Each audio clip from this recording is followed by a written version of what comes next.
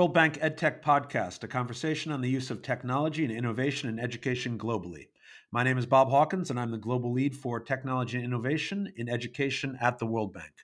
We're very pleased to have with us today Director Joshua Valletta, who's the Director of Open Distance and E-Learning, ODEL, in the Ministry of Education in Malawi, Anthony Chegeda, the Executive Director of Imagine Malawi, and Joe Wolf, CEO and co-founder of Imagine Worldwide. Welcome, everybody. Today's discussion, we're going to explore a very relevant and exciting topic and project that's underway in Malawi, scaling an adaptive learning program for early grade reading called Building Education Foundations Through Innovation and Technology, BEFIT. Thanks, everybody, for joining this conversation. We're very excited to have all three of you with us today.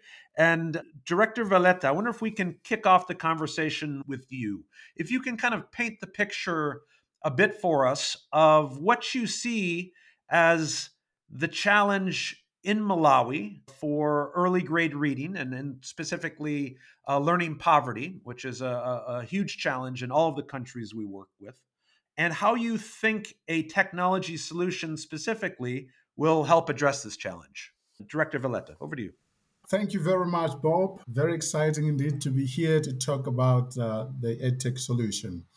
Well, in Malawi here, as is the case in sub-Saharan Africa and around the globe, the challenge of very high levels of learning poverty is real. And as you know, we are looking at very high figures, and we're talking about 10% of 10-year-olds only with the ability to read with comprehension. And what we are trying to do in our National Education Sector Investment Plan is to tackle this head on. When we look at the three categories of our education: basic education, secondary education, and then tertiary education, we are targeting specific challenges. And the key challenge for basic education is quality, which is represented by very high levels of learning poverty. So on average, we are talking about 87% learning poverty. That refers to literacy. But if you're looking at numeracy, you're looking at something around 81%. So only 19% of the kids can really do proper numeracy at the right level when you're looking at grades 1 to 4, whereas in literacy, it's 13%. Now, we have been asking ourselves the question. We've been doing all kinds of interventions as we try to correct this and improve learning outcomes in this country, but we haven't achieved much. This is why about 2008 or so, we started to think about alternative ways, innovative means of trying to do the art of teaching and learning. And then over the years, we came across the One Course Pro software, which, as you know, now is an award-winning software. And we have been using it in the classroom in Malawi. And then we have been doing serious research over the past 8 years or so, including randomized control trials. And guess what? The impact is so huge that learning is going much, much better with gains of 4 months within 13 months when you are looking at literacy, and gains of 3 months within a period of 30 months when you're looking at numeracy. So we want to transform education, and we want to do whatever has evidence that works. We want to scale it up, and that's why we have a national scale-up program now we call Building Education Foundations Through Innovation and Technology. And we are very excited, and we have partners around us helping us to do this and do it well. Fantastic. Now, this is a huge challenge, as I said, in all of our countries. A huge issue in many countries is language, teaching in local language, understanding what is being taught, kids being advanced in both language and mathematics without having the basics to be able to take on a higher grade curriculum, which is a language issue in and of itself, not understanding what is being taught. So studies around the world have highlighted the benefits of adaptive learning software to be able to both bring students up to grade level so that they can better understand what's being taught in a 7th grade math class if they only have 4th grade knowledge in mathematics, how to bring them up to the seventh grade knowledge, as well as you had highlighted, accelerating learning. I wonder if I can move the conversation to Tony to share a little bit more details on the specific intervention. If you can talk a little bit about kind of the history of the 1 billion program, which was an X Prize winner, an open source software, and the role that Imagine is playing with the ministry to introduce this program. Tony, over to you. Yeah, thank you, Bob. Certainly, the challenges facing the education system, as Director Valette has explained, are quite significant. And in around 2013, 2014, 1 billion had developed the one course, a software supporting literacy and numeracy. And so they started the initial trials of proving this concept. Randomized control trials were done to test this intervention and how it was working. And following the successful results at that point, the program went further to kind of try to involve a wider number of schools. And between 2015 and 2017, the program was actually implemented in over 100 schools. And through this period, a lot of research was carried out to understand the efficacy of this intervention. And so in 2017, Imagine Worldwide came into Malawi and wanted to prove for themselves the efficacy of this software. Between 2017 and 2022, Imagine carried out over 5 research studies looking at the different aspects of this program and the models of implementation. And following that work, as we are looking at the interest from government to actually scale this work, we're basically supporting the government of Malawi by getting the software into the schools, providing the tablets, providing the solar power to charge those tablets. And this is actually making the program usable even in contexts that are very remote. And with all the research evidence that has gone on, we have a complete curriculum with a full pedagogy that is adaptive and appropriate for the local context. And so what we're seeing with this solution is that there are 3 key points that would emphasize. The first is access. It's a very accessible intervention that can be implemented in all kinds of contexts with ease. The second aspect is affordability. We are looking at this intervention coming at around $5 to $6 per child per year in recurring costs, which we think is actually even going to go down further with the advances in technology that are coming around every day. And in addition to that, the efficacy element, we're looking at something that is evidenced. It's not every day that people scale out things that are well researched with such kind of an evidence behind them. And so looking at these 3 key aspects, access, affordability, and efficacy, we see that the solution that we are helping the government of Malawi implement is actually very unique in the future education success of the children. Thanks, Tony. On the research that's been done over the years, I wonder if you can give me 3 headlines from those studies that have come out. Yeah, the recent RCT that we completed, we noted that girls and boys benefit similarly. This intervention scaled out would actually allow the gender issues that are normally prevalent in schools to be evened out. We saw a lot of accelerated learning in literacy, as Director Valetta pointed out, an equivalent of 4.2 months of additional literacy learning after 13 months of intervention. We noted over 72% of children coming to a point of attain emergent reader status and also moving on in the path of improving their skills in mathematics. We found that over 50% of children actually advanced on national literacy benchmarks. That's just in one of the long RCT that we carried out. Thanks, Tony. So a gender impact, an impact on accelerating learning, and an impact on meeting learning standards. Was there anything that came out on engagement, on school attendance, school retention that the evidence and the research revealed? Yes, thank you very much, Bob. We've seen a lot of other knock-off effects of the intervention, and some of that is improved attendance. We've seen the enrollment in schools that are actually implementing the interventions well. And as you might be aware, the issue of learner absenteeism is a huge problem in our context. But with this intervention, we're seeing a lot more learners coming back to school. And learning motivation is also improving. The lessons are well illustrated. There's a lot of teaching and learning materials that are integrated in the software. And this is actually making the learners be more interested and engaged. But we've also noted that as learners work with the tablets, they are actually exposed to teaching that is of a very high quality and all learners are having access to the same high quality instruction. Thanks, Tony. I want to come back to you on these points of what makes this solution accessible. But let me ask Joe to jump in here, Joe Wolf. And I wonder if you can share a little bit about how you see the nature of this private public partnership with the Ministry of Education and what you think is unique about this project. For the listeners, maybe introduce a little bit more about Imagine Worldwide, your genesis, and how you've been working and engaging with the Ministry of Education in Malawi. Sounds great. And thank you for the opportunity today. Imagine is laser focused on foundational literacy and numeracy. So this is everything that we do. The implementations that we work with are across 7 countries in sub-Saharan Africa. The largest and most established program is here in Malawi. And from day one, we think about sustainability.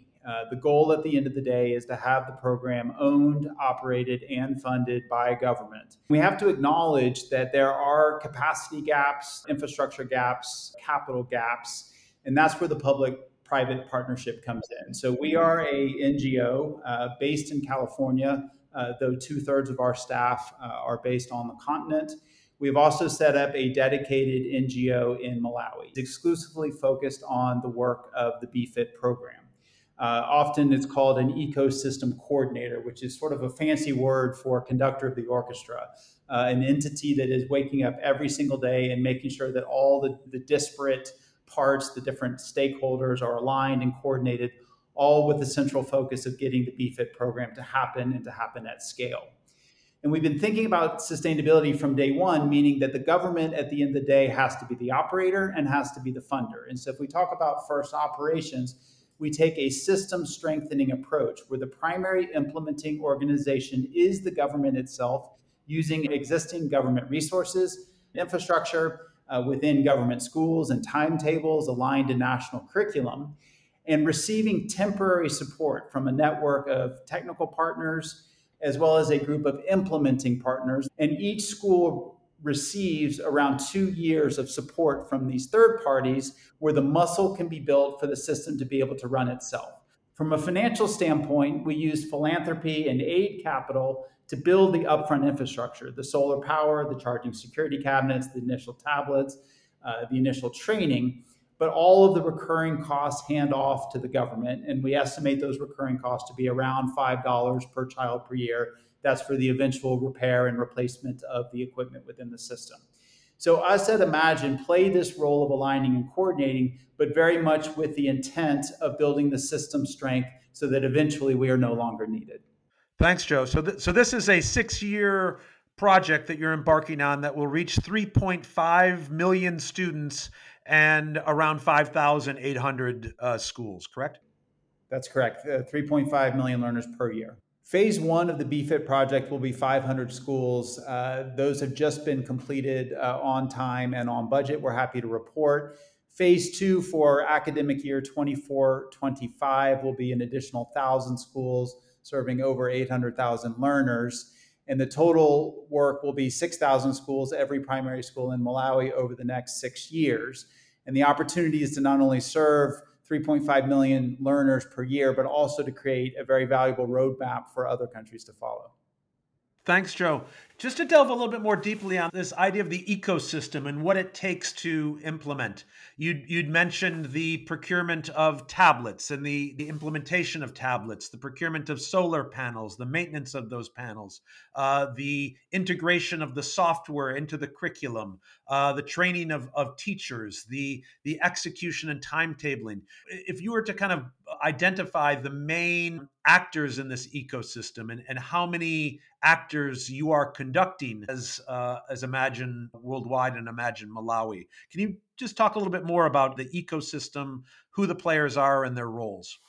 Yeah, thank you, Bob. The way we have approached the scale work is that we have a series of what we're calling implementation service providers whose job is to help build the capacity of the government systems to ensure that they're able to execute with high quality and speed. And so these implementation service providers are classified in 2 groups. We have what we're calling technology service providers. These are local companies that do fabrication of the metal storage cages to securely store the tablets and the solar equipment in the school. Service providers that are doing the installation of the solar equipment. We're also working with other non-governmental organizations that we have recruited who are actually supporting the implementation and the monitoring of the program. And they work with the teachers, with the supervisors in ensuring that capacity is being built. And then on the government side, we're also working with a number of stakeholders, different directorates in the Ministry of Education to support the work that's actually going on. And these will actually be the owners of the work at the end of the day. And so we think through this system, we have something that we can actually execute and the government can ease into that process and run it. Thanks, Tony. In our education strategy, we have 5 principles. One, ask why. Make sure that education leads the decisions around technology and changes in the classroom. Number 2 is to develop for all and at scale. Number 3 is engaging the teachers. 4 is be data driven. And 5 is engaging the ecosystem. And I find what you're doing in Malawi extremely interesting in terms of this last point of engaging the ecosystem, of supporting the Ministry of Education to bring additional expertise from the private sector to execute this program. Director Valletta, I wonder if you can share your own perspectives on how you see this ecosystem evolving, and what aspects do you think need to be continued over the longer term, and what aspects do you think need to be brought into the ministry? Because many ministries of education realize that they can't nor should they execute these programs alone, and they need to engage a broader ecosystem over a longer period of time. So I'm wondering if you can comment a little bit on kind of some of your hopes and thoughts for nurturing and developing this ecosystem to scale this project. Thanks very much, Bob. And, the interesting thing is that our directorate, the Directorate of Open Distance and E-Learning, we have a mission. And guess what? In our mission, you find it very well written that we want to develop and sustain an ecosystem that is going to ensure that there's flexible, open, efficient, and resilient education systems that are working. Isn't that interesting? That's fantastic. Thank you. And then when we looked at developing that kind of an ecosystem, we realized, you need to be very well organized and very well coordinated. Now, the beauty about the foundational learning and foundational literacy and numeracy is that even at country level, we have already been very forward thinking in that we said we need to be better coordinated. We need to have an ecosystem around the foundational learning. So we have actually as a country, we have developed what we're calling a 5-strand foundation education strategy, 5 SEFs in short. So it has 5 strands sitting on 5 stones. Now, strand number 5 is digitalization.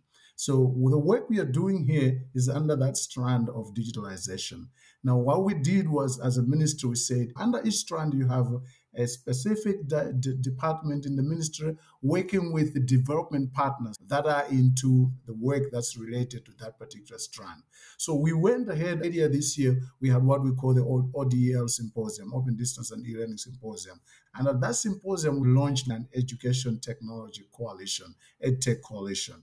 Now, this has merged into a technical committee that's governing the strand that's there. Now, under this strand of digitalization, we have identified a spotlight program. Our spotlight program is the BEFIT, Building Education Foundations Through Innovation and Technology, which we are talking about now. So we are now mobilizing all these partners so that we work better.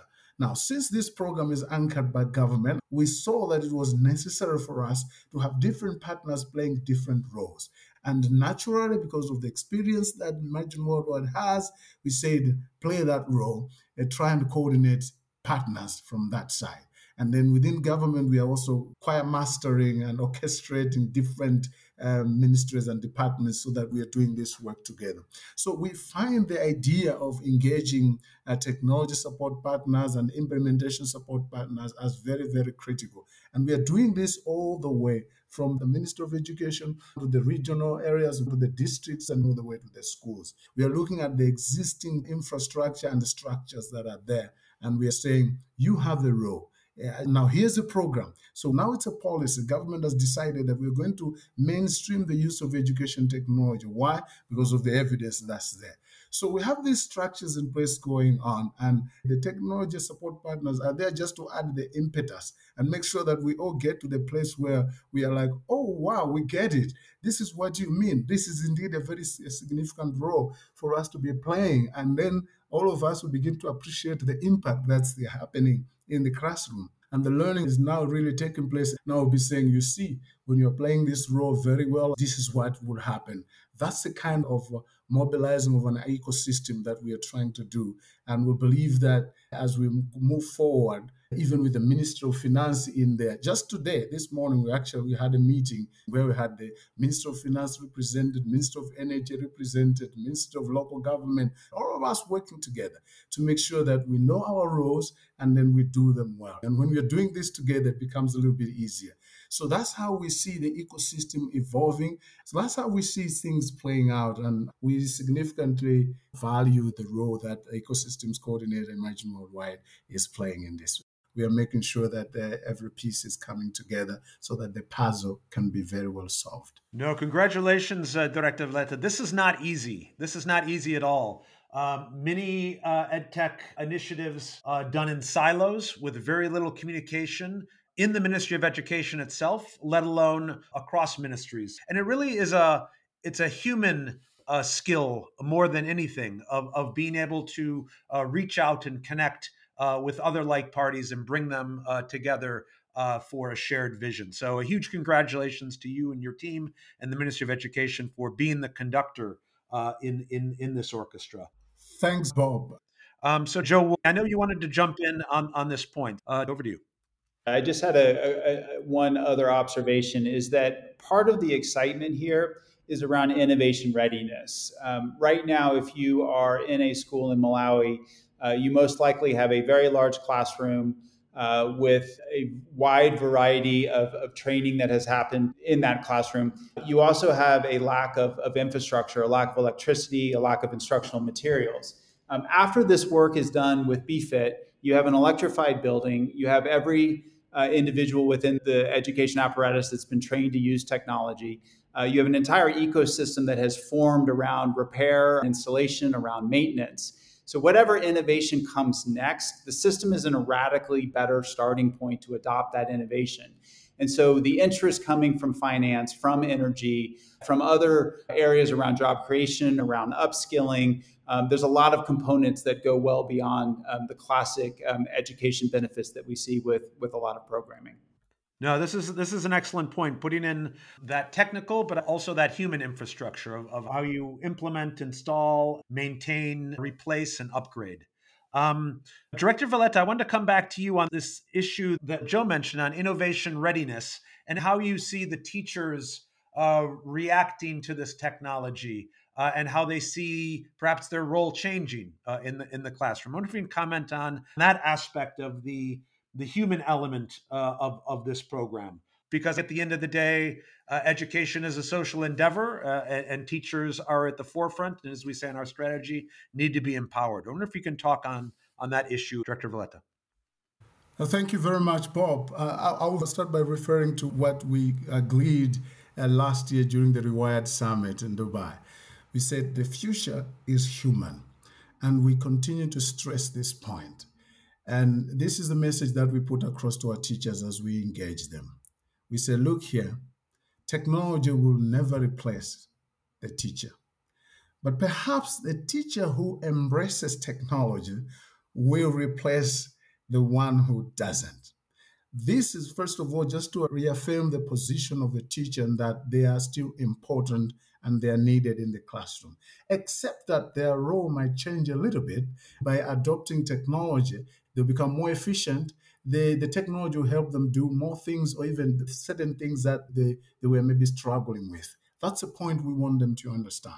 And that's why when we're bringing in this technology, we're saying, this is still your classroom. This is a help that you can use for you to do a little bit more than what you've been trying to do, given all the challenges that are there in the classroom. So that's the point that we're trying to make very clear. And that excites the teachers. So they realize that, okay, my job is still here, and I still need to interact with the learners. Of course, as they do the work, the social interaction is very important, and these kids are still in the classroom to make sure that there's still that component of social interaction as they learn outside the tablet learning sessions. But also, even the tablet itself is made in such a way that it allows some level of interaction and interactivity. And going forward, we want to make sure that the teacher understands that they still have a very critical role. Moreover, what we are also trying to promote is the acquisition of the feedback from the tablet. So the teacher knows what is happening exactly with the learners in the classroom. And based on the information that is coming out of these tablets, the teacher will be able to regroup the learners to make sure that these learners are learning more. So that's how we see things playing out. The teacher using this tablet as really a tool. We look at it as part of the toolbox that the classroom needs to be more effective and more efficient.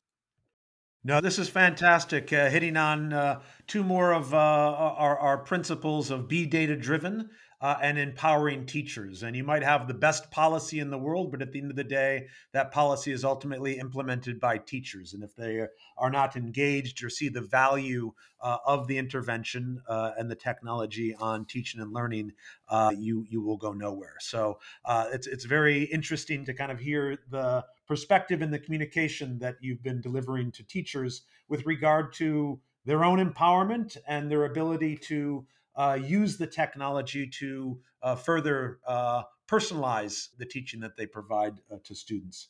So, Tony, I'd like to come back to you on the question of access. I wonder if I can touch on the last 2 points, Tony, that you had mentioned. I'd like to ask you to talk a little bit more about what is unique about the access challenge in Malawi and how the technology has addressed that challenge. So, Tony, over to you on this issue of access. Yeah, thank you, Bob. Actually, one key area that we see as a strong part of this program is on the access. And when you look at the question of access, what we're looking at first is the issue of network connectivity. The use of the tablets and the program that is being run in the schools does not require active internet for learners to be able to use the software. And this means that even in areas where there is literally no internet access, we can actually implement this program without any problem. If you think of a country like Malawi, in the rural areas, not many people would actually have access to internet. Not schools actually have access to internet. And so not depending on the use of the internet is one strong factor of this solution. And then the other issue is the use of the tablets actually require that there is available power to charge those tablets. And most of our schools in the country do not even have a connection to the grid. And therefore, that poses a huge challenge in terms of what kind of innovations you can bring into the schools. And so we have solved this power problem by ensuring that we install solar in the schools that is not only able to charge the tablets, but would also provide some lighting in the school. So that would actually expand the impact of the program. So that's an added benefit in our solution in that situation. But we also see access from the perspective that, the class sizes are very large. And so even to do differentiated instruction, it's very difficult.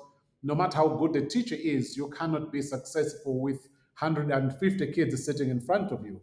But the use of the tablets is actually making this quality instruction accessible to every learner in that particular class, as learners learn independently on a tablet that they actually have. And in that way, every child, both in an urban setting, in the rural setting, have access to the same material, the same program, and therefore being given equal chances to succeed in their learning. And so we look at these as some of the key aspects that are making this program very unique on the question of access. The tablets are kept at the school and distributed to the learners. And what is the learner to tablet ratio in the classroom? When a class is running a tablet session, every child in that particular class has a tablet to themselves. We look at the enrollment and the distribution of the enrollment across the classes and across the grades. So, for example, if we have grade one with maybe three streams, A, B, and C, we would look at the size of the largest class, and that will be the number of tablets that will be provided, making sure that every learner has actually the tablet to use. And then these tablets are actually being rotated so they can be used in one grade and then they're taken to the next grade based on the enrollment and the length of the school day and the number of rotations that are possible within that. So through that approach, we actually ensure that every child has access to a tablet at the time when their class has a scheduled lesson with the tablets. Just the final question is, what is the exposure? How many minutes per week is your average student on the tablet using the software? Our target in terms of time with a tablet is 2.5 hours a week. And so we actually consider splitting these 2.5 hours in 30-minute slots. So one 30-minute slot each day of the week. In that case, we would make sure that even learners who are absent sometimes are not completely missing out on the tablet lesson. Thanks.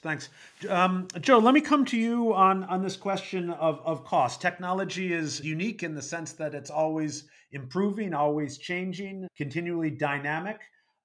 In many cases, costs are coming down. In many cases, features are expanding. If I can ask you to kind of pull out your crystal ball and talk a little bit about both what you see as the major cost drivers in this program and what you see as the opportunities for cost reduction moving forward. Sure. And just to slightly reframe your question, what we think a lot about is value to cost. And so on the value side, we've seen our performance improve with every RCT we've done. We've done 9 randomized controlled trials. Every trial has shown better efficacy than the one before it. So the value part of the equation is improving. And then to your point on the cost, we've seen costs decrease around 75% over the last 5 years.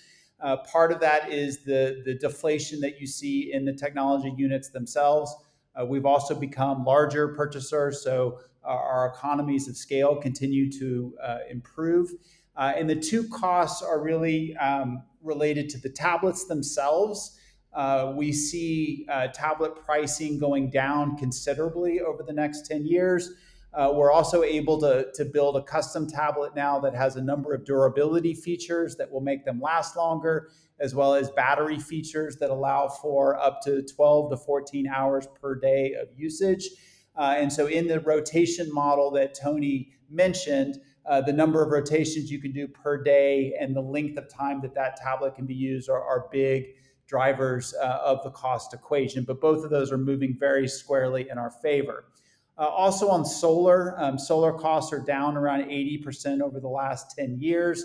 And we expect to see considerable deflation in the cost of solar in the next 10 years as well.